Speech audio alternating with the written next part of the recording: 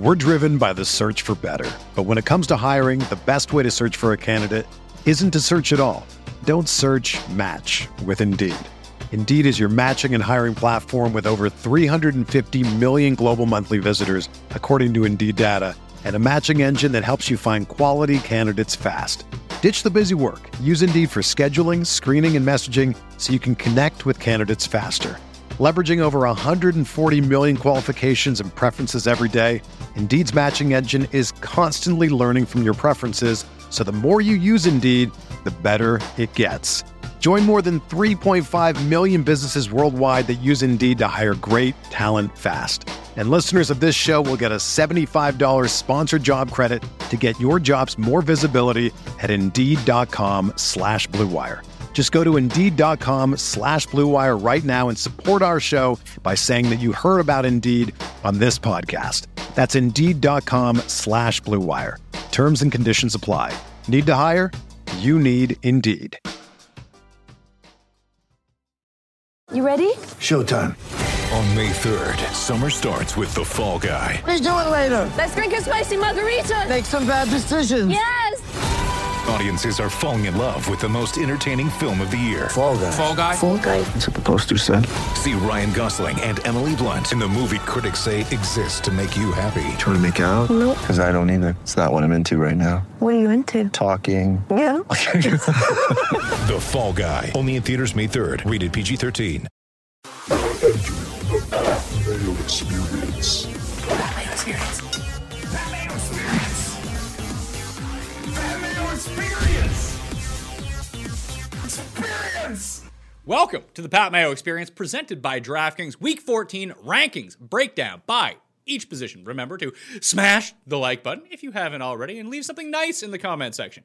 I don't want to read bad things. I want to read good things, if I read them at all. Jake Seeley from TheAthletic.com most definitely reads those, don't you, Jake?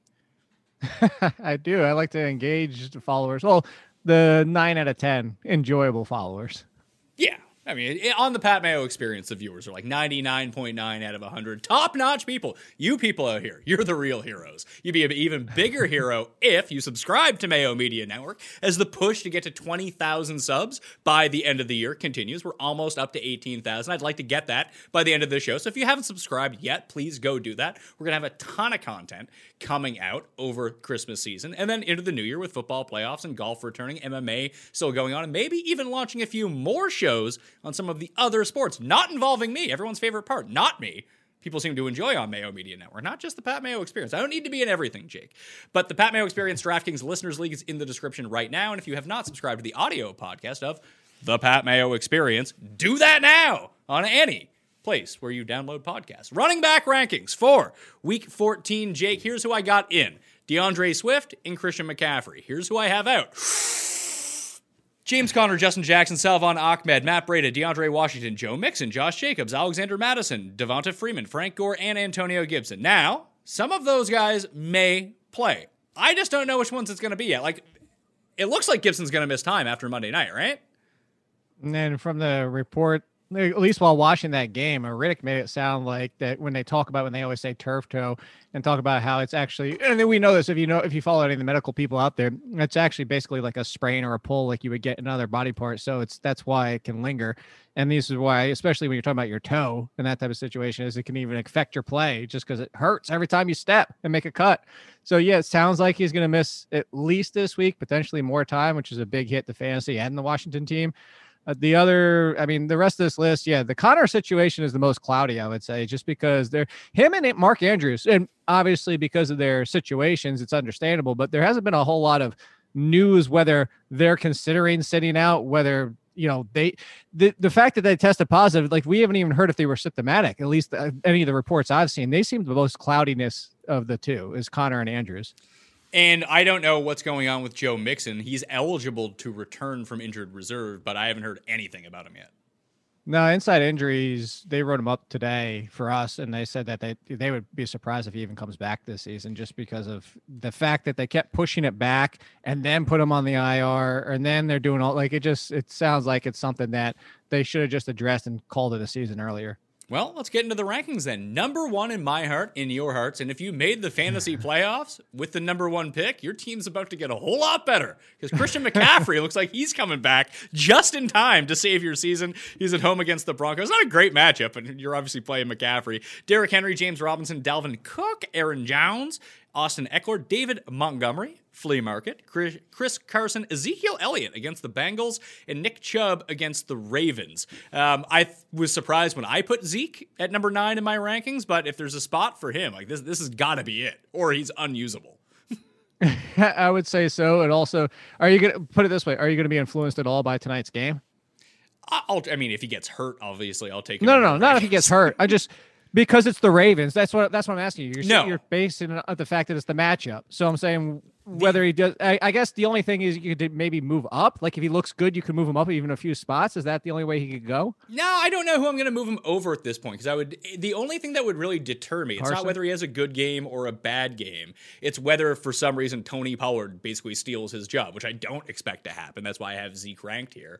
But as long as he's playing like 70% of the snaps, 75% of the touches versus Pollard, this is where he's going to be ranked for me against the Bengals.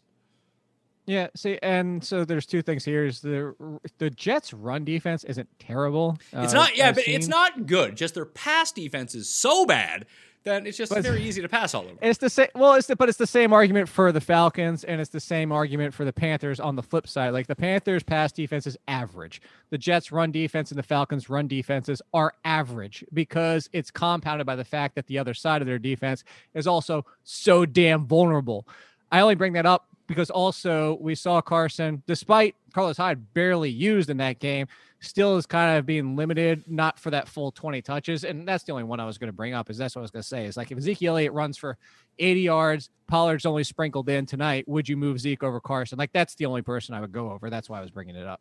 Yeah, I still like Carson in this, and he hasn't had a big play in a while, but this is the perfect team to do that against, as the New York Jets have missed the most tackles of any team in football. So that's... They're trying to.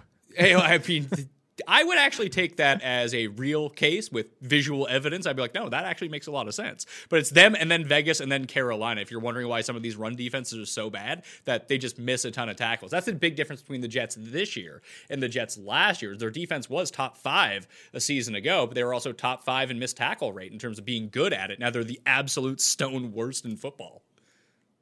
Yeah, and I'm trying to pull it up right now. I was going to see if I could find the yards after and before contact because, all right, here, let's find out. By the sound of it, I would assume the Jets are near the top and after contact. So missed tackle percentage, yeah, they're not actually, they're mid-pack on that, but after contact, the Jets are, wow, middle of the pack. They're not even that high. So I was curious, but because I understand, I know what you're saying by watching. It's just I would expect the yards after contact to be much higher. The top 2 are the Panthers and Bengals, and then Raiders at number 3. Yeah, well, the Jets just fall into a circumstance when you haven't won a game is that through attrition, you miss a lot of tackles because all teams really have to do is run on you at a certain point. That's what I was going to say is they're not actually getting the contact. Exactly, they're just whiffing on it. And they face a lot of rushing attempts against. And the argument here for Carson is obviously he's in a bit of a split with Carlos Hyde at the moment. He's doing much better in the receiving game for one thing, and it does appear like, like I said, like I told you last week, the pandemic has closed down a lot of these restaurants. You can no longer let Russ cook. You have to run the ball. And it seems like they're committed to doing that. The drive-through. And yeah, if Carson's going to get 15 plus touches, and even if it's just 15 against the Jets, I'll take it. Like, give me that. You want to hear a crazy stat while we're talking about this? Do you know which team has the lowest missed tackle percentage at 6.9? The lowest missed tackle percentage at 6.9. I'll give you a hint because you wouldn't guess it. The Giants. No, third lowest though. Good guess. 1 sec. No, let me try to come up with this. Denver. No, Denver's actually near the top in missed tackle percentage. All right. They're one of the running back smash spots. One of the running back smash spots. I'm going to say... Smash. What's that, sorry? I said they're the same division as another smash spot for running backs. Oh, so is it Houston or Jacksonville? No. I'll give you one more guess. Carolina. Nope. Carolina's actually at the top at missed tackle percentage, 14.5. That's Detroit Lions. Really? 6.9% missed tackle. So when they finally get to you, they bring you down. It's just the problem is whether or not they're getting to you. Yeah, one of the actual like good stats that I like to look at, although fantasy football or pro Football Outsiders is now a pay site, so I have to get my membership to that. But like adjusted line yards for both the offensive and defensive line really does tell you like basically what you need to know about picking fantasy running backs. Like if you think that one guy is talented over another, you go with them. But if it just comes down to two even guys, like, oh, this guy's offensive line creates an adjusted 3 yards per carry versus this guy's offensive line, which has like -1. Well, you take the guy with the good offensive line. And then if they're playing up against a defense that, doesn't make first contact until like 4 yards down the field, that's a very high number. But just as an example, that's what you want to be looking at. Yeah, I'm with you. And I think one of the things to look at, too, is you would look at yards before contact on the flip side for the offense to know what kind of push that offensive line is always getting. True. If you want to check out some of these free tools, go to ftndaily.com. They're all free up there right now. And if you want to get the optimizer, the projections, and all of the premium tools, use code MAYO at checkout and get yourself a discount on top of the already discounted NFL, which is already over $150 off. I think it's like $70 for the rest of the season. That takes you through the playoffs. So a lot of gambling and daily fantasy to be had using the optimizer and all the projections and everything like that. Let's get back to the rankings. So that's the top 10. Number 11, I have Myles Gaskin. Then I have DeAndre Swift, who I assume is returning this week from his illness. He passed concussion protocol. Alvin Kamara, Jonathan Taylor, Wayne Gallman, J.D. McKissick, assuming Antonio Gibson is out, Cam Akers, Damian Harris, Giovanni Bernard. That is my top 20. After, Gaskin, I think it gets kind of dicey. Like 12 to 26 is kind of a jumble to me. So, and that's where I was going to go. I was going to go right to DeAndre Swift. That's the smash spot. And that was going to be my last hint. If we didn't just jump to it, it was going to be the fact that these teams are facing each other. The DeAndre Swift, I don't know if I could trust him this high. Not over Kamara, not over Taylor. I hate to say probably not even over Gallman, mostly because I don't know what's going on with him. We just had the report heading into that game that Bevel was saying he doesn't look right. Don't expect the workload. It's going to be more like the beginning of the season, which granted against the Packers and DeAndre Swift, he can do a hell of a lot on 10 touches, but that's the problem. Early season, we're talking about 10-ish touches. And then if everything was going fine, it looked like he was going to return. And then all of a sudden, no practice. On Saturday, we get the report he's not playing. If he returns this week, I just don't know that we don't run into a Clyde Edwards-Helaire where not that he doesn't get a single touch, but maybe they only use him sparingly just because he's not right. When you have teammates saying you don't look right, like walking around like you seem a little bit out of it, that when we're talking about concussions, I have legitimate concerns about DeAndre Swift. I understand why you have him there, and I understand the upside of facing the Packers. In my first round of playoffs, it's going to be hard for me to trust Swift. I think this is one of the key things, and I'll hammer on this on the Friday show, where if you do have a start sick question of the week, that is the show where if you leave it in the comment section, I will answer it. You leave it in this one, I don't care about this one. It's on Friday, where I'm going to do after I have the injury news. Well, I want to hear the injury news first, and that's when I report the injury news. No, I know. I was just laughing because you're like, I don't care about this one. I just was laughing at that. I'm doing the show where we talk about the rankings. You should be able to decipher it from that. If you have like a legit start sick question at the end of the week, because we record this on a Tuesday afternoon, then all of a sudden we're good to go. I will get to that one. And we're live on Sunday mornings too, 10 a.m. Eastern time with me and Brad Evans, where we also do a chat, but no guarantee you get your question answered there. In the Friday show, you do if you leave it in the comment section. After you smash the like, which you should do for this episode, and sub to Mayo Media Network. That's 5 plugs in a row. Here we go. Jake, I'm getting warmed up. I'm feeling good this week. Golf is over for the year. I feel like I'm liberated. I'm not galaxy braining all the way around. I'm fired up for the fantasy playoffs. My big thing is he gets in a full practice on Thursday or even just Friday, I'm good to go with it. Because as was reported last week that they were going to limit his playbook because he hadn't practiced all week. They're like, oh, he got into limited practice. The guy can like barely stand up. He's going to get limited work. But if he returns to full practice Thursday and Friday, I think he's good to go. I trust him. Okay, yeah, full Thursday. I mean, Friday, it would have to be a full Friday. I mean, like out there and everything's fine. So yeah, I could see that. Again, we're playing a lot of the matchup, and I've been arguing for this matchup. People are like, well, why do you like this guy? Why do you like David Montgomery? Well, because it's the Packers. You don't even need 20 touches. So their upside is definitely there. I would still give me a Thursday and Friday practice. I would still put him behind Taylor against the Raiders, 1 spot in front of Gallman. And that's only 2 spots.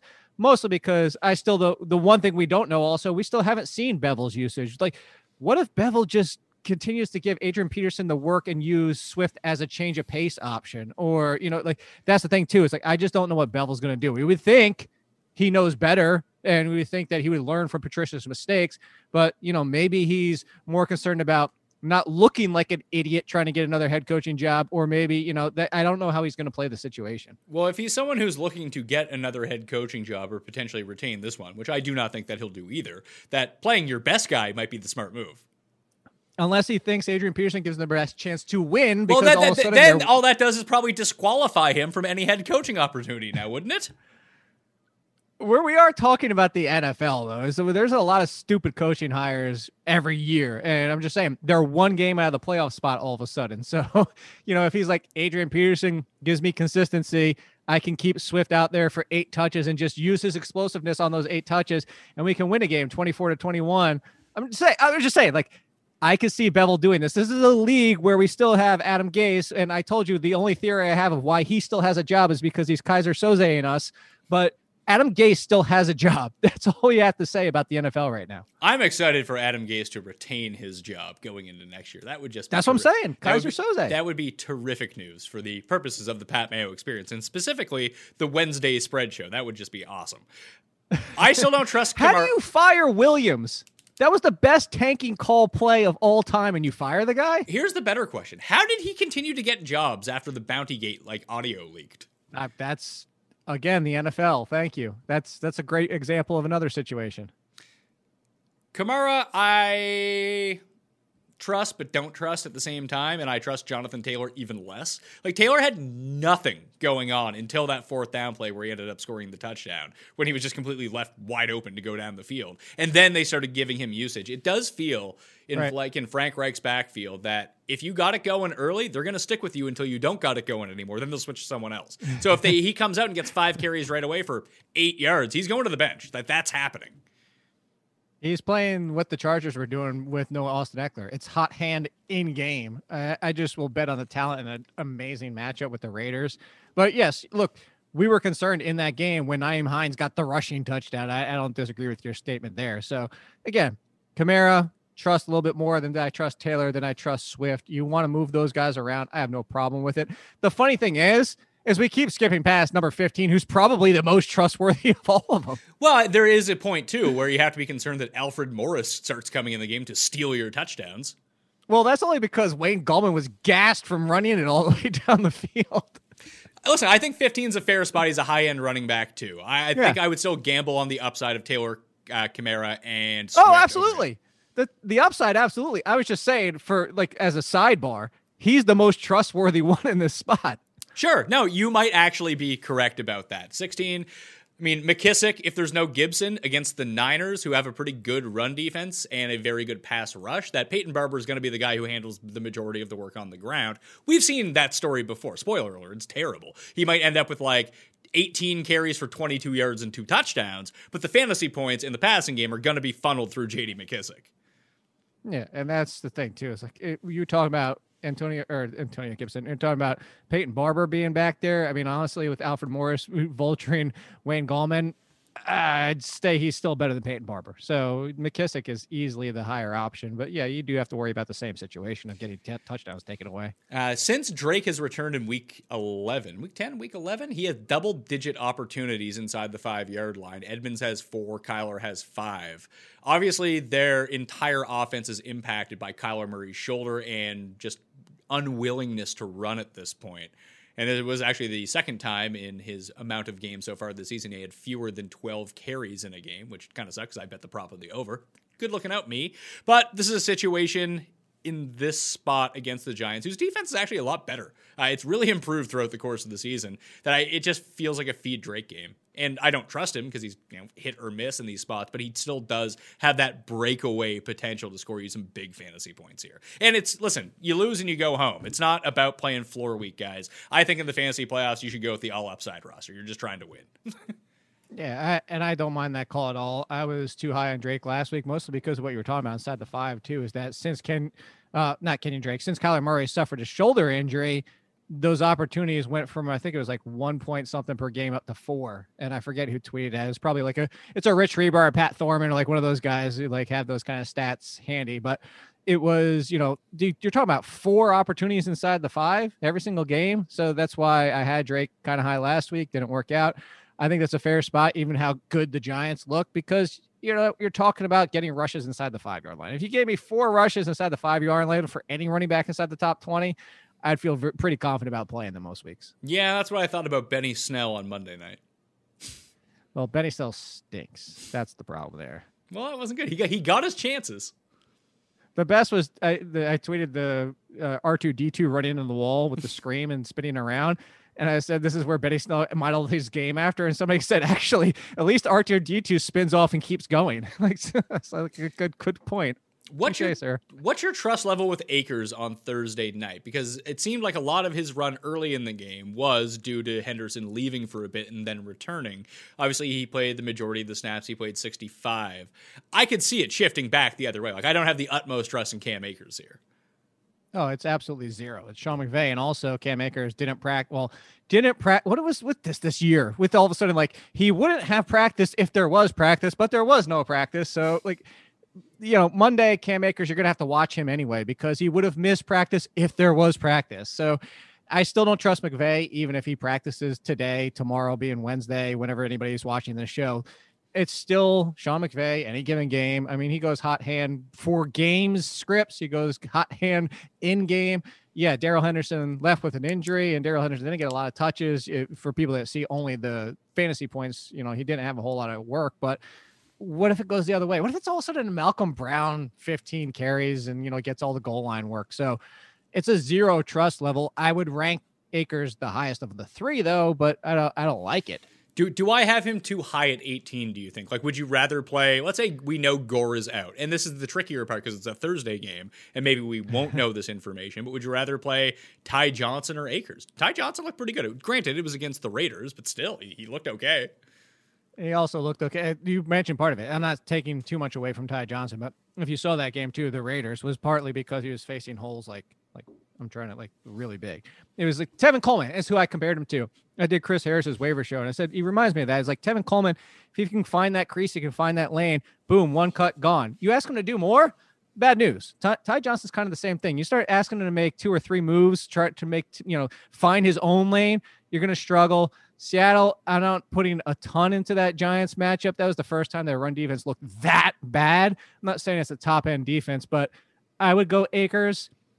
I think where you have Ty Johnson is a fair spot. Miles Sanders has a tough matchup with the Saints. And he sucks. Miles Sanders sucks. I fucking hate Miles Sanders. Everybody does. I did a poll of who because I talked about this for a few weeks on the show, so shout out to anyone who actually did it, because I totally forgot to, because I forget shit I say all the time, that I made the claim on the DraftKings show, like week after week. It's like, you might as well just blindly play Baker at some point, because everyone is so down on him after playing in these horrific weather games that he's just going to go off in one spot and throw like 5 touchdowns. I only got to 4, I believe. But still, it was a great spot to play a 0.5% owned Baker Mayfield, because you knew that he had that upside. We know what the upside is for Miles Sanders. And sometime over the next 3 weeks, he's going to score like 42 fantasy points, and no one's going to play. Probably, but at this point, I was going to talk about it, as I did a poll and asked who burned you the most, and it was Herbert, Sanders, the Clyde Edwards-Helaire, going to play, going to be active, even though he had the flu. But I forget the other one, because the other one was like the lowest of all. Oh, Todd Gurley not being 100%, but a lot of people apparently had the flexibility to bench Todd Gurley. But Miles Sanders clearly won, and Herbert was right behind him. Those were the top 2. Everybody got burned by Miles Sanders. It was a gift matchup too. And all of a sudden, Jordan Howard, Doug Peterson's back to being the Doug Peterson we hate. Ever since Miles Sanders got hurt and came back, even before Jordan Howard was in the mix, he's gone back to, I'm just going to keep mixing and matching back here, despite having a talent like Miles Sanders. So maybe Miles Sanders isn't 100%, and Doug Peterson knows more than we do, or he's just now Shanahan. And again, it's that same situation. Of this entire list, I'm going to make a case for somebody that I think you do have too low. Let me guess. And I can't. Let me guess. James White. No. There's only two players on the Patriots, and I don't even really like either. Like, I only like Damian Harris last week because between the tackle running backs against the Chargers have hit all year. Outside of Damian Harris, I don't even like him most games. And Jacoby Myers isn't even that great. There's like nobody on the Patriots right now. 25. Melvin Gordon. And I hate it because I've avoided Melvin Gordon all year long. I'm not a Melvin Gordon fan, but against the Panthers, with Philip Lindsay still not 100%, he still doesn't look right if you're watching Philip Lindsay. Melvin Gordon against the Panthers over Sanders, Ty Johnson. Probably not Ronald Jones, but I think you also have Mostert too high because Shanahanigans, again, got us.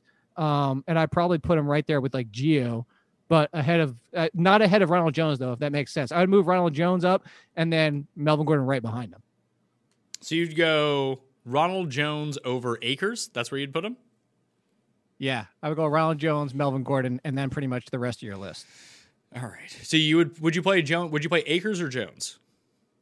I would play Jones, and I hate that. I hate that I would, but I would. I'm going to back you on this one, and you'd put Melvin Gordon up above Akers as well? Yeah. I just don't trust Would you put Gio above those guys, knowing that he's still getting all the touches? He's just doing nothing with them, but now he gets the Cowboys on a short week. So that's why I didn't bring him up too much as a debate here, because 18, 19, 20, Akers, Harris, Bernard, it goes back to your argument about the playoffs. If you're going for upside, Akers is the guy. If you're going for floor, Giovanni Bernard is your floor. He's if your team has zero injuries, you're stout, you're not worried about anything, just keep him in there. Don't screw around with Akers. You don't need to. If you're going for ceiling, I would go for Akers. Okay. 21 through 30, Damian Harris now, Gio Bernard at 22. Obviously, I've shaken these up by moving two guys up. Raheem Mostert, Ty Johnson, Miles Sanders, Kareem Hunt, Devontae Booker, David Johnson, Clyde Edwards-Helaire, and Nyheim Hines. Again, this assumes Josh Jacobs is out. Right. Now, what an odd split in that backfield. I actually did not see that coming, that Richard would play so many snaps and then Theo Riddick would play so many snaps. I didn't quite understand it. I don't really understand. Well, I do. I think it's partly the fact that nobody expected the Jets to be up late into the second quarter. I think that's really what kind of happened. And, you know, if you watched it, Devontae Booker got more run in the second half. And if it wasn't for Derek Carr stealing his goal line carry, I'm not saying it's great, because that play where Derek Carr ran in, the two previous plays were Jalen Richard and Theo Riddick and not Booker. So I'm not saying it definitely would have been Booker getting a touchdown, but I say if Booker would have got that rushing touchdown, everybody wouldn't be so upset about what happened. Booker still had 17 touches. And if you said 17 touches against most defenses, let alone the Jets, even the Colts at this point, because the Colts defense is not good anymore. They've flipped. They've done like a Giants from years past and what we've seen from other defenses where it changes in season. You know, it's not the worst scenario here to have him. Maybe he's a little bit low, but he kind of feels like more of a floor guy at this point. So I don't mind your ranking at 27, mostly because you mentioned it. It looks like Theo Riddick and Jalen Richard, that John Gruden insists on somebody else being a pass catching option. Like his lead guy is just never going to be also in the passing game. It's exactly what happened with the Falcons with the Brian Hill situation, where he was the pass catching back, and then when he got elevated into the Gurley rule, he was no longer the pass catching back. So what is going on here? So he can't catch passes? Like, I don't quite understand this. But I think Booker might be in a nice if Jacobs does once again sit, obviously, that I'm more interested in him like DraftKings wise, because no one will use him this week. And like you said, he got 17 touches. If you want to give me someone who gets 17 touches, well, generally that's the David Montgomery theory, isn't it? Pretty much. That's a great comparison. David Montgomery, we've been playing him, and David Montgomery, still talent versus talent, slightly better. I know some people argue significantly better, but I say slightly better. But yeah, volume is volume. And, you know, maybe he's kind of, while all we're arguing here is you could move him up to kind of that Giovanni Bernard range. But, you know, he's RB2, fringy RB3. Okay. Edwards-Helaire, James White, Todd Gurley. Any of the Baltimore running backs, do you hear that you think that I should be moving up? Because I don't want to move them up. I think Dobbins is going to be telling tonight. Yes, that is one where the situation will be affected by the Tuesday night game, and I will update my rankings. You can find all of the rankings in the description and up at dkplaybook.com, and I update them every day. So that is one where I will have to see what happens if there's like a noticeable time difference here, and how these guys look coming off the COVID list as well. Yeah, I'm looking. Where did you mention Singletary yet? No, I have Singletary way down. I feel like he only got the run in that game because Moss got benched that for was the punishment. early fumble. And I don't Because think that. I think next week it just goes back to Moss. And who has won money playing the Bills running backs this year? Anyone? I don't think anybody. If your RB2 is a Bills running back, you're probably not even in the playoffs. You're probably not even watching the show right now. Let's be honest. And yeah, I think it's punishment. The week before, Devin Singletary fumbled. It's not like he's super secure with the ball. And after that point in that game, it was a lot of Moss and very little Singletary. This just seems to be like, hey, if you fumble, you're punished. Done. I have Moss at 42. I have Singletary at 56. Like, one of them might be able to pile up some yardage. Maybe they get involved in the passing game, but the touchdowns are still either going through the air or just Josh Allen on the ground. And it's a bad matchup. Like, what if you have no upside to begin with and you're basically in the worst matchup you can have? Like, why is anyone playing you? I don't know. Well, speaking of why is anyone playing you, I would start Jamal Williams before I start Benny Snell or anybody in that backfield. Benny Snell is way too high. There's nothing in that. Jalen Samuels might be the lead option this week because Benny Snell and Anthony McFarland look like crap on fire. Well, maybe it is. I have been saying this all year that the Washington front seven is the best unit of any unit in the NFC. Sure. Which is not saying but that's much, 2 games in a row. Yeah. He had he had almost 100 yards against the Ravens. He had like 97 or something. Benny Snell. Snell? Yeah, he had like 65 on the ground and 33 through the air. Like, I would have taken that. That would have been fine. But wasn't one of those runs late and big? I mean, those count, Jake. I know they count, but I remember, like, correct me if I'm wrong. I just remember watching that game and for 3 quarters thinking he looks like crap. I could be wrong. I could be misremembering at this point in the season. I mean, he did have a larger one late. I don't think it was like 60 yards or anything like that. Yeah, like I said, I could be misremembering. I just feel like he was just more consistently I'm involved. I'm a Benny Snell hater. Yeah, you really are. Like, I still think that he's going to be, if Connor is out, that he'll have at least the plurality of the touches between the 3 of them, and I think that makes him good enough. Think it matters. I think that makes him good enough to be in the mid-30s as a running back 4 for Week 14. Well, let's see. His long was 13, 16 for 60. So 15 for, I mean, I'm not taking too much. 15 for 40. He still averaged 3.8, even though, like, it's just, that's what it was. It's uninspiring. I just don't like Benny Snell. To me, I think that's more than anything. It's just, he's not very good. We've done it how many weeks in a row now? There's a problem. He's just not any good. Like, that's really what it comes down to. Well, it's like having Todd Gurley at 33. He's also not good. Yeah, but watch this be the week. I mentioned that the Chargers between the tackles. Watch him get a touchdown this week and be annoying. Then he scores. Yeah, but even when he does score, he still only scores like 13 points. Yeah, because he's only getting 50 or 60 yards. Yeah, I'm not saying play him. I just watch. It's going to happen. All right. Is that enough of running backs? Anyone else you want to mention? Yeah, I do. I honestly, kidding aside, that wasn't even a joke aside. Like, Jamal Williams against the Lions, I think is in play. Sure, that's a tough spot to go to start a backup Packers running back. Like, if in the first round of the fantasy playoffs, like, that's tough.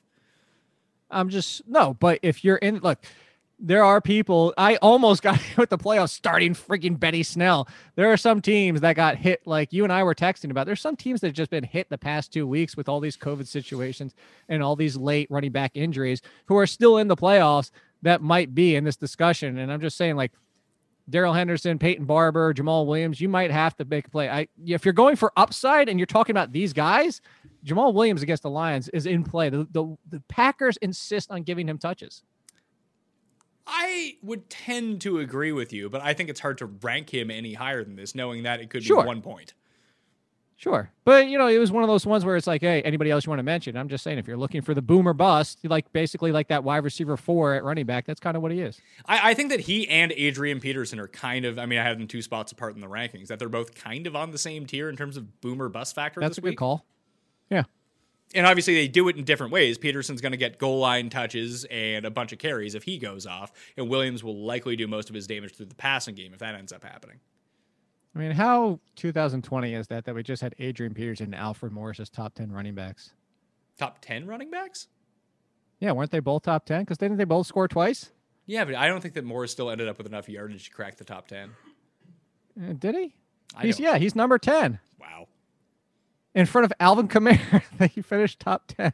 Fantastic, yeah. Adrian Peterson, number 8. Nick Chubb, 9. Alfred Morris, 10. Kamara, Akers, Gaskin. That took both top 10 in the same week. really makes you think of why anyone watches a show where people rank people.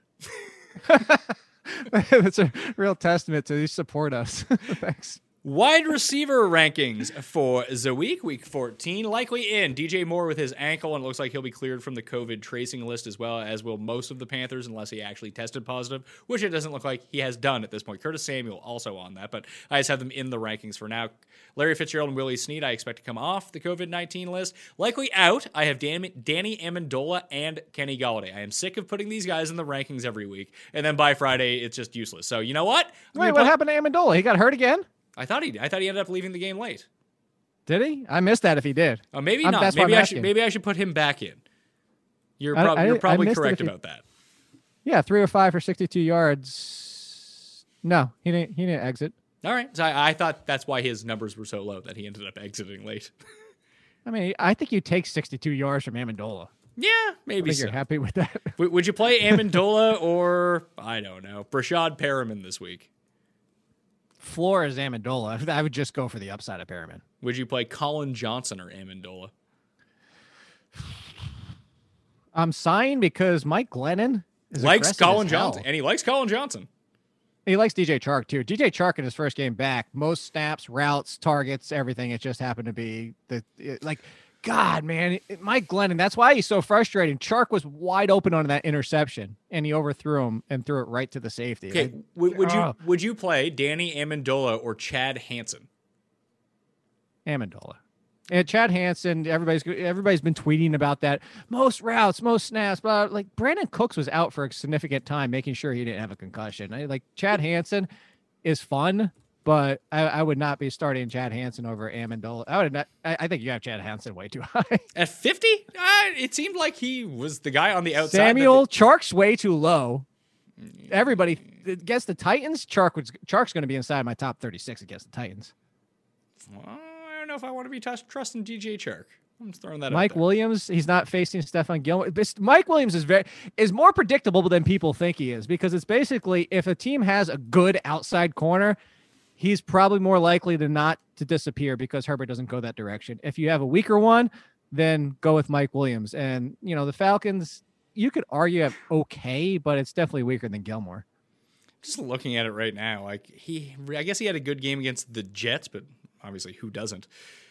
9 targets last week, but 43 yards on them. He's cracked 50 yards once over the past 4 weeks. It's touchdown bust. It's touchdown or bust. He has 4 touchdowns this year. It's not great. I didn't say it was great. I'm just saying this matchup's better than it has been. Guess so. Anyway, let's go to I'm just saying, like, I'm playing over Hansen. You need to move Chark up.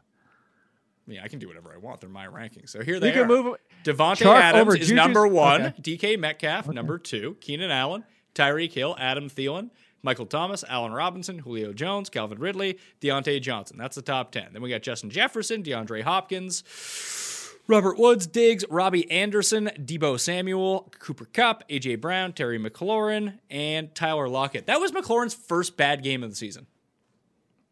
Yeah, I know. That's crazy. And he's had probably the worst wide receiver schedule of anyone so far. It's volume, and also being a really good wide receiver. Yeah, I have Corey Davis at number 21. Look, you gave me that victory lap. I was not even expecting this. I wasn't expecting Corey Davis. Like, when I said take that flyer because he could be this year's Devontae Parker, that was like, hey, maybe he turns out to be a wide receiver too. He's been a wide receiver 1 over the last 4 games. And where is he on the season? He's Corey Davis is top 20. He's 25. So he could crack the top 20 by the end of the season if he keeps this rate. All right, so let's just keep scrolling through these. Corey Davis, number 21. Marv Jones, with Golladay expected out at number 22. DJ Moore, Chris Godwin, Devontae Parker, Cole Beasley, Brandon Cooks, Jarvis Landry, Jamison Crowder, and T. Higgins at number 30. It looks like Ryan Finley is going to start for the Bengals, correct? Seems that way. I don't know if that's a downgrade necessarily with Brandon Allen. And breaking news during the show that Doug Peterson has announced that Jalen Hurts is starting over Carson Wentz. So I don't know what to do with. Not that I wanted any part of the Philly receivers to begin with, but Hurts looked kind of good on one drive, and then looked god awful the rest of the game. And that's exactly what I was saying about Jalen Hurts heading in. And the fact is, Jalen Hurts, you just saw who he is. That's legit. Take that game, and that's what you expect going forward. Jalen Hurts, for my opinion, and a lot of people agree, some people don't, but my opinion, the reason I thought the Eagles were drafting him was, let's think about benching or getting rid of Carson Wentz at the end of 2021, as in not just Jalen Hurts as a rookie, probably even the second year, kind of like the Aaron Rodgers back with Brett Favre, although I think that was 3 seasons. But because Jalen Hurts in that game is what you saw with his passing issues. Coming out of college, he's still developing as a passer. He's not a very good reading the progressions and going through from his first option to the second option, kind of Jameis Winston-y. And that's where you saw that interception. That's where you saw the bad play. He has the upside to make plays that some quarterbacks can't, and especially the rushing upside is what I liked about him, like very much like Kyler Murray. So as a fantasy asset, probably in the QB1 discussion. Think of him kind of like Taysom Hill, but a little bit more likely to throw an interception. Sure, we'll get to the quarterbacks in a minute, but it's tough defense to go against. First time out. No, and I'm saying all that to, you're not wrong. I don't want to start any of the Eagles wide receivers. The only one I would even be stashing right now is Jalen Reagor, just in case Hurts does something for this offense and he's his guy. Godwin got the pins out of his hand. That's good news for him. I missed practice today. Yeah, well, you get pins out of your hand. You're going to miss a practice or two. Sure. But I mean, I just say that because it's worth watching. Sure. I think that the fact that he was able to play through it and now it's apparently healed, that he should be fine by the time Sunday comes along. I don't know. I think of the pins in a hand and any body part and putting them in and taking them out. Oof. All right. I got Mike Evans at number 31, so it's Godwin, Evans, and Antonio Brown is the way I have those receivers ranked. Claypool at number 32, Pittman, Sterling Shepard, Kiki Cutie, Amari Cooper, Alan Lazard, T.Y. Hilton, Juju Smith-Schuster, and Tyler Boyd. When did Juju become Julian Edelman from like 4 years ago? That's kind of too aggressive. he's running even shorter routes than that. What are you talking about? He's running 2-yard routes out there. So yeah, Juju Smith-Schuster. What do you have? Like 7 for 28 in that game or something ridiculously stupid like that? Almost got to 10 PPR points. Impressive stuff. Well, because here, let's tongue out of cheek, joking aside, the backfield is part of the issue. Is that the Steelers as a whole have kind of almost turned part of the passing game into a running game by default, and doing that. They were already doing it with Claypool at times, but just throwing that quick out, and that's our running game instead of running Benny Snell 15 times, running Anthony McFarland 10 times. We'll just get it out to the wide receiver, and even if it's 4 yards a clip, well, guess what? 3 receptions. That's the first down. So it's kind of this hybrid, not real running game they've turned into the passing game. 41 through 50, Antonio Brown, Tim Patrick, Brendan Ayuk, Rashard Higgins, Denzel Mimsey, Rashad Perriman, Colin Johnson, 2L Colin at that, Nelson Aguilar, Danny Amendola, and your guy, the mix between Scott Hansen and Chris Hansen, Chad Hansen. My guy. He's going to catch a predator on red zone, so it's going to be good. That's the guy's name, Scott Hansen? Scott Hansen's the guy from Red Zone, right? That's what I thought, yeah. Yeah, and Chris Hansen's the guy from Catch a Predator. Is he? I believe so. I think that's his name. Chris Hansen. That was the one where he's like waiting in the kitchen when they come home. Yeah, it's like, I've seen you brought some Mike's Hard Lemonade. Why don't you come sit here for My question is how does anybody believe that show? How is he in the guy's house before he comes home without the guy no. Listen, that's not how it works, Jake. You set up the meeting online, and the predator goes somewhere else to a second location, and they're all set up with the cameras and everything. Oh, I thought they were showing up at people's houses, being like, "Hey, we got you." No, okay. No, then Chris Hansen's like, "Why don't you take a seat? We got to talk about this." Okay. Yeah, Chris Hansen, To Catch a Predator. Maybe he's in Hansen, the band. Or is it O? It's E, I believe. Is it? Hansen, the band.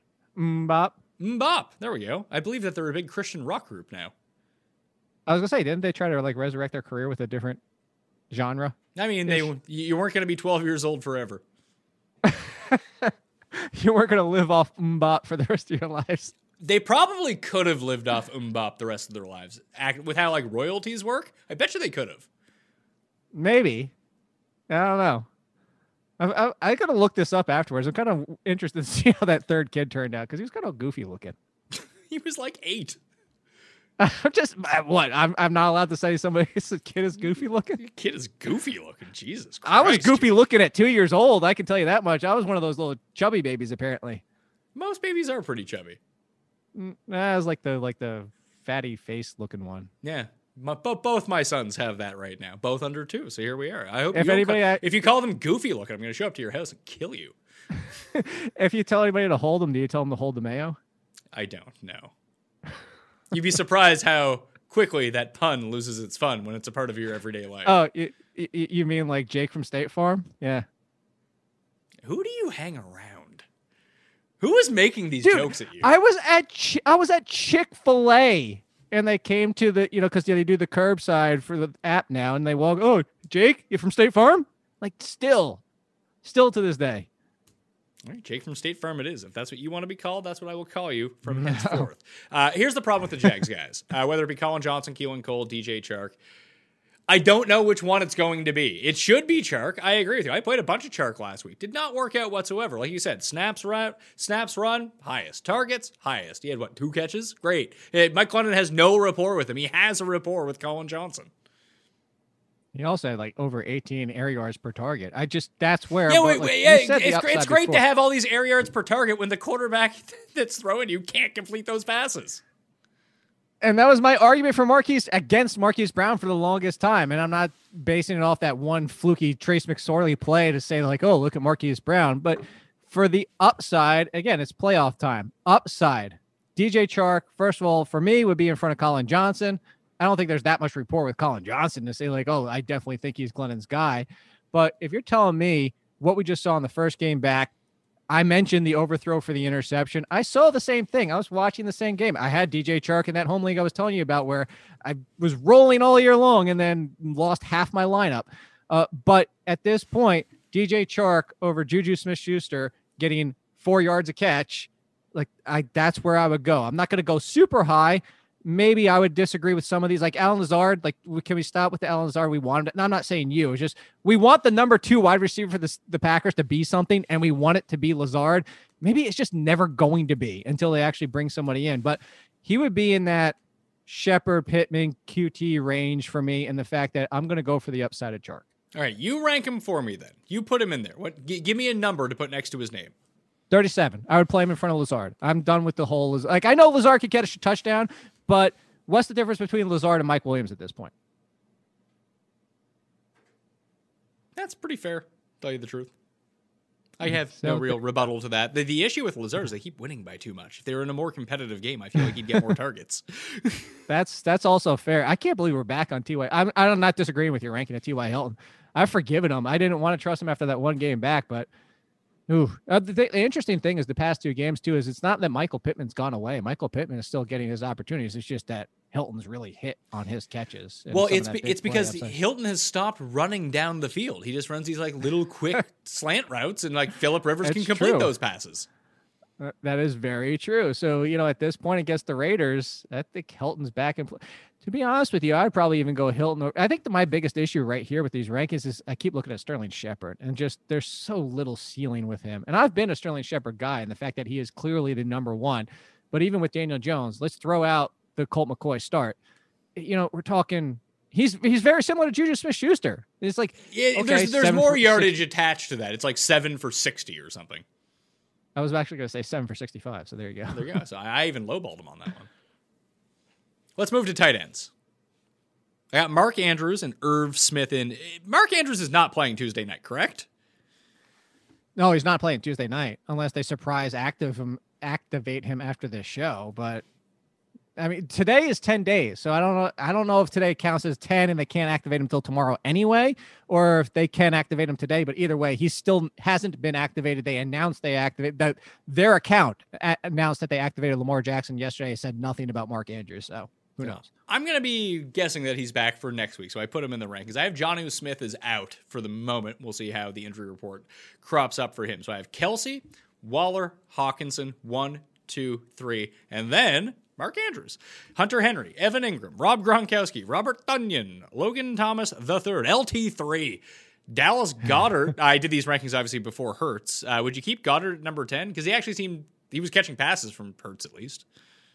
Yeah, I maybe one spot, maybe Gesicki, only because it looks like Tua is finally doing more with that. Like, it wasn't that Tua was avoiding him. It was just 4 for 40, 4 for 37. So, maybe Gesicki over Goddard, but the Saints, that's another one. Saints at the beginning of the season was smash your tight ends against them, and all of a sudden, smash your tight ends against them. All of a sudden, they're somewhat okay against tight ends. So, yeah, Gesicki, but I don't want to go much further than that. All right, so Gesicki, Fant, Hayden Hurst, Anthony Firkser, Cole Kmet, Austin Hooper, Dalton Schultz, Jared Cook, Jordan Akins, and Eric Ebron. Higher. What's that?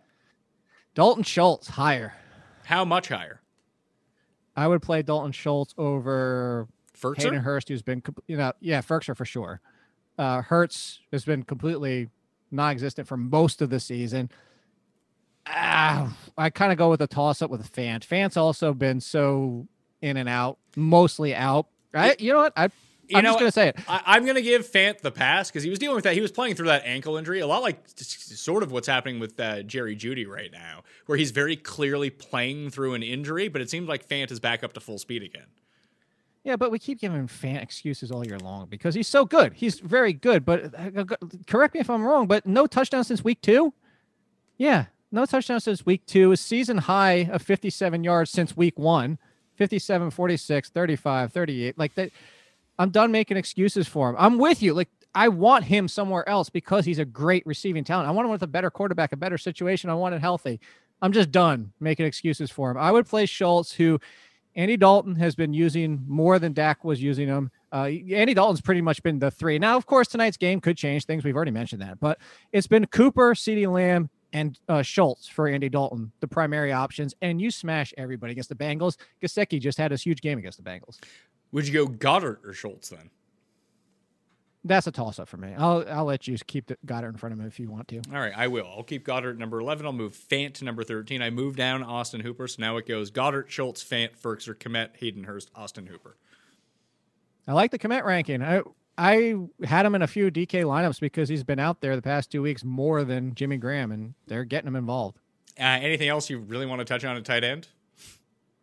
Yeah, of course. I can't believe you even put him inside the top 20. I thought you would just left him in worst place forever. At 18, Jared Cook finally shows up when nobody's using him because he had zeros the week before. Of course, it's classic Jared Cook stuff. But the tight end is so bad this year, I had to put him back into the rankings.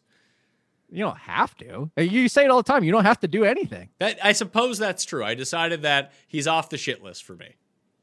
All right. Well, Jordan Reed should be a little bit higher. Also, revenge game. We've got a revenge game on both sides. We've got the quarterback and the tight end. Revenge games. Alex Smith versus Jordan Reed. I suppose that's true. I just worry that he wasn't involved until it was absolutely over against the Bills. Sure. I'm not disagreeing with you. And I think 24 snaps? He wasn't out there. Or was that routes? I saw that tweeted earlier. It was, 24 routes. Dwelly ran 10. So 24 routes isn't bad for a tight end. All right. I'll move him up to, I'll put him at number 20. Yeah, whatever. Behind him. No one's playing this guy anyway. Quarterback rankings for the week. I have Kyler Murray as in, but I'm a bit worried. I'm not going to lie to you. Then likely out, I have Daniel Jones. But he might play, who knows? Brandon Allen and Jimmy Garoppolo. So the rankings are Mahomes, Russell Wilson, Aaron Rodgers, Josh Allen, Tom Brady, Taysom Hill, Matt Ryan, Justin Ebert, Herbert the Pervert. Then you got Deshaun Watson and Ryan Tannehill. That's my top 10 for the week. What do you think? I would move Watson down. I know he runs. Like, at this point, Roethlisberger's just throwing a crap ton. The Bills' defense, despite playing better, is still not playing that good. Honestly, I would probably swap them. If you want to play Watson in front of Murray, I tweeted this out this morning. I compared him to Ryan Tannehill on the passing side, and the passing side is much better for Ryan Tannehill, but he's much higher in fantasy because the running. The problem is he's not Kyler Murray over the last 3 games is not exactly. He's run 5 times. He has 50, 60 yards on those 3 games combined. No touchdowns until Kyler Murray shoulder is okay and he believes it's okay and he's running. He's fringe QB1, which is where you have him at 11. if it was my rankings, I would probably go. Now, this is before I've done projections too. So for everybody out there for process, if you're just now tuning in, I do projections and then I move people off of my opinion of watching football. So this is my first gut opinion is I would go Roethlisberger. I would go Tannehill, Roethlisberger, Watson, Murray. That's how I would do it. I'm going to keep Deshaun where he's at because I do like that he's, more willing to call his own number around the goal line. It does seem like he's running more now that Fuller's not around. And I think he has. That's my fear. Akeem Hicks, with being active on the Bears, has been a stark difference with and without him. And he was already running for his life in that game against the Colts. I mean, he was snapping the ball and people were in his face like we saw last year. That's my concern is that even if he likes to run, is he even getting out of the backfield? So I understand why you have him there. I'm legitimately concerned about this matchup after what I watched the Colts do. And the Colts defense hasn't been as good as it was at the beginning of the year. All right. I'm going to keep him where he's at. I like it right now. Yep. Like I said, that's fair. So I moved up Roethlisberger one spot ahead of Kyler Murray. So I have Kyler Murray at number 12, Matthew Stafford at number 13, Lamar at 14. Again, we'll see what he does tonight. Cam Newton, Phillip Rivers, Sam Darnold, Mike Glennon, Teddy Roosevelt, and then Mitch Trubisky at number 29. I couldn't bite on the Andy Dalton or Alex Smith revenge game in this spot, but I have Carson Wentz in the rankings currently. I need to change that to Jalen Hurts. Where do you put Hurts? Like, honestly, like amongst these guys, like I'm thinking, like, would I rather play Tua or Jalen Hurts? I think I'd rather play Tua this week. I'd rather play Tua, but I think I'd rather play Hurts than Alex Smith. No, Alex Smith, because of the rushing. Alex Smith enjoys chucking it down. He enjoys a chuck. But that's what I'm going to go for is the rushing upside. I'm going for ceiling here. I just mentioned Jalen Hurts. Look, he ran for five times for 40 or 50 yards, and that was replacing in the game Carson Wentz. He has Kyler Murray rushing upside. He has the ability. If Jalen Hurts was starting the entire year, he has the 800-yard rushing upside with 7, 8, 9 touchdowns on a season, and that's why I'll go after Hurts because I know I'm getting Taysom Hill with more interceptions in the passing game, so that means the 200 range. Maybe he gets 2 passing touchdowns. Maybe it's 1 and 2 interceptions. But I know he's running for 50 or 60 yards. So would you go Dalton or Jalen Hurts? I'd probably still go Jalen Hurts. Would you go Trubisky or Jalen Hurts? That feels like a very, very, very close competition because they both have similar upsides and both have very low floors. I'd probably still go Trubisky. All right, I'll put Jalen Hurts at number 21. Oh, I forgot about another revenge game. Teddy Bridgewater against the Vikings. We're full of them this week. Oh, my God. I missed that one, too. Wow. There's a lot of them out there. So, yeah. I think three quarterbacks in a tight end revenge game this week. That's your stack. You play in super duper flex leagues. Defenses. Yeah. Look how the Golden Tate revenge game worked last week. You really like to point to Golden Tate for weird reasons. The guy doesn't even play on his own team. Just talking about the revenge like that's such a non-factor. Yeah, no one actually takes that seriously, Jake. You know that, right? I think that you would be surprised how many people do. No, people like to joke about it. That's what they like to do. You just take everything real seriously. No. I'm telling you in my comments and my rankings when people are legitimately asking questions and they're not joking around and saying, should I start blank over blank because he's facing his former team, blah, blah, blah, blah. People really do buy into these narratives of birthdays and revenge games and contract years and all that type of stuff. They buy into it. Sure. If people watch this show, they know it's more just for fun. I mean, anyone watching that show, that's what they're doing anyway at their time. It's not like they're getting serious analysis from me. That's why you're here. Defense rankings. The one spot where I can contribute a little bit. I got the Saints at number 1 against Jalen Hurts. That only seems logical to me, especially if he's going to be running around. Sack City, Washington, San Francisco, Seattle, Texans, Browns, Chiefs, Bucks, Panthers, Colts are my top 10. Anyone you got a problem with in there or someone I should move inside? I just mentioned the Bears. I like them, and I like the Giants for sack cities. I know Kyler Murray's not running as much, but that Giants is getting quarterback pressure, the last 3 or 4 games? They were talking about during the game. I'm pretty sure they're inside the top 10 the last 3 or 4 games. I'm going to go you always chase this all the time, and I'm not saying I'm right, you're wrong, but I immediately thought of the Giants and Bears this week when I thought about getting to quarterbacks with pressure and ones that will scramble a little bit and might not be able to get away. The Giants make a lot of sense. The Bears, it doesn't feel, maybe it's just me. I thought their pass rush had been severely trending down all season. He was a lot better at the beginning of the year than it was at the. Maybe I'm just overrating the Hicks game that he was out, and then the Hicks game when he's back. I don't know. Are you pulling it up? Yeah. I was gonna. Let's see. Since you have the pay for and I don't have the pay for. Well, this isn't a pay for. You can just go to ftndaily.com, defensive line tool. It's completely free. Quarterback knockdowns for the year. Where are the Bears? Chicago. They are 7.4% in quarterback knockdowns. That's on par with Carolina and Minnesota and Cincinnati. Bottom 8 in football. Pressure rate, they are bottom 6 in football. Like, they're not really getting to the quarterback all that much. Their hurry percentage is bottom 5 in football. It's not great. Okay. They're just a good overall defense. Yeah, adjusted sack rate, middle of the pack. Number 15. So now, there you go. Now, it does make sense against Deshaun Watson, like you mentioned, against a beat-up offensive line. That they could really play. I still have them number 13, number 12, number 13. That's still fair. All right. Well, no, this is why I brought them up. This is why we debate defenses. This is the combined efforts of our defenses, and we end up getting number 1. Giants, I should probably move the Giants. I'll move the Giants up to number 10. I'll move them ahead of the Colts. Although I always just like the Colts defense every week. They tend to they score fantasy points every week, which is always nice. Did they score fantasy points last week? Yeah, they had a safety, they had a fumble recovery. They were doing stuff. Yeah, 2 weeks ago is when they didn't. I was thinking of the Tennessee game. Who did they play? they're facing again? Yes, that was a bad game. It'd be like having played the Chargers defense last week. Yeah, the both Tennessee games, 1 point and 1 point. So dealing with. We're okay for the rest of the season then with the Colts team. Well, 4 against Baltimore, 4 against Cincinnati. How did that happen? It's defense. This is why it's so random. Yeah, I know. You're going what you bring up all the time. You're going for turnovers and sack rates.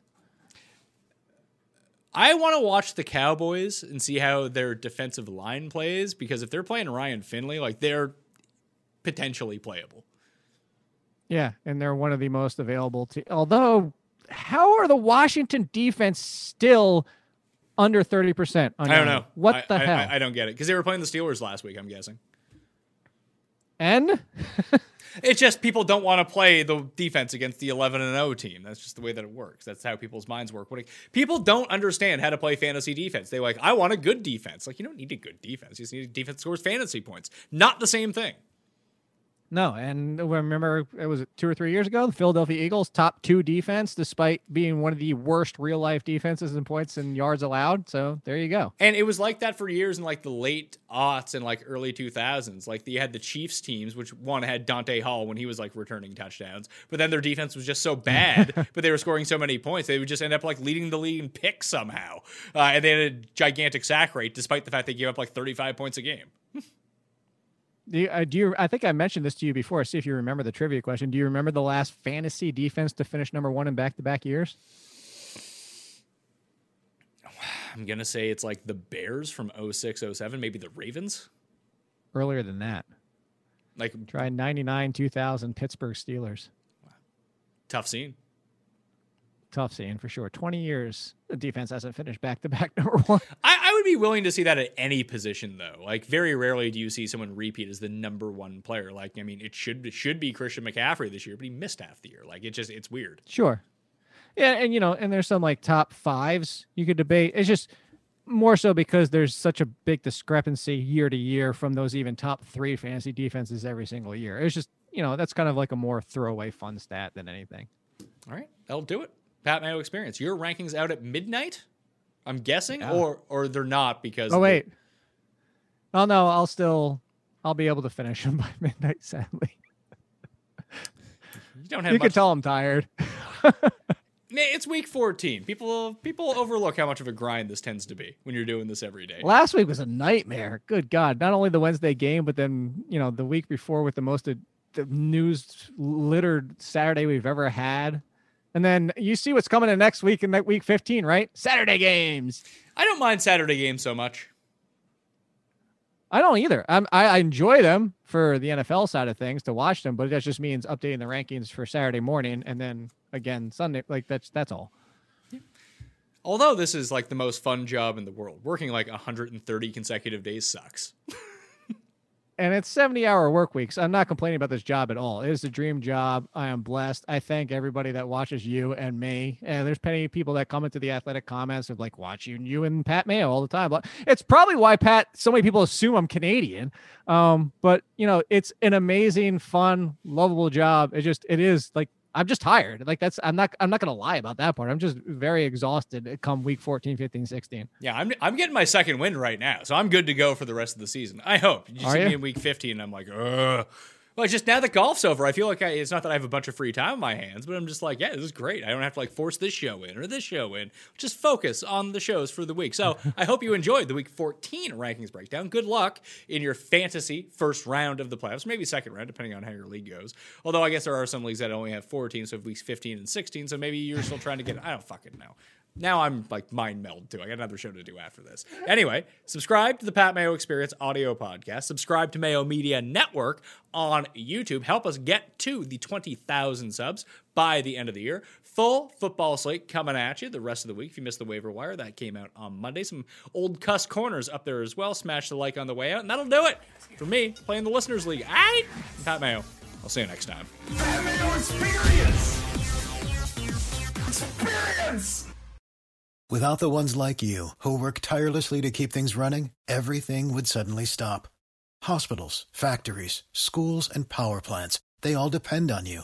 No matter the weather, emergency, or time of day, you're the ones who get it done. At Grainger, we're here for you with professional-grade industrial supplies.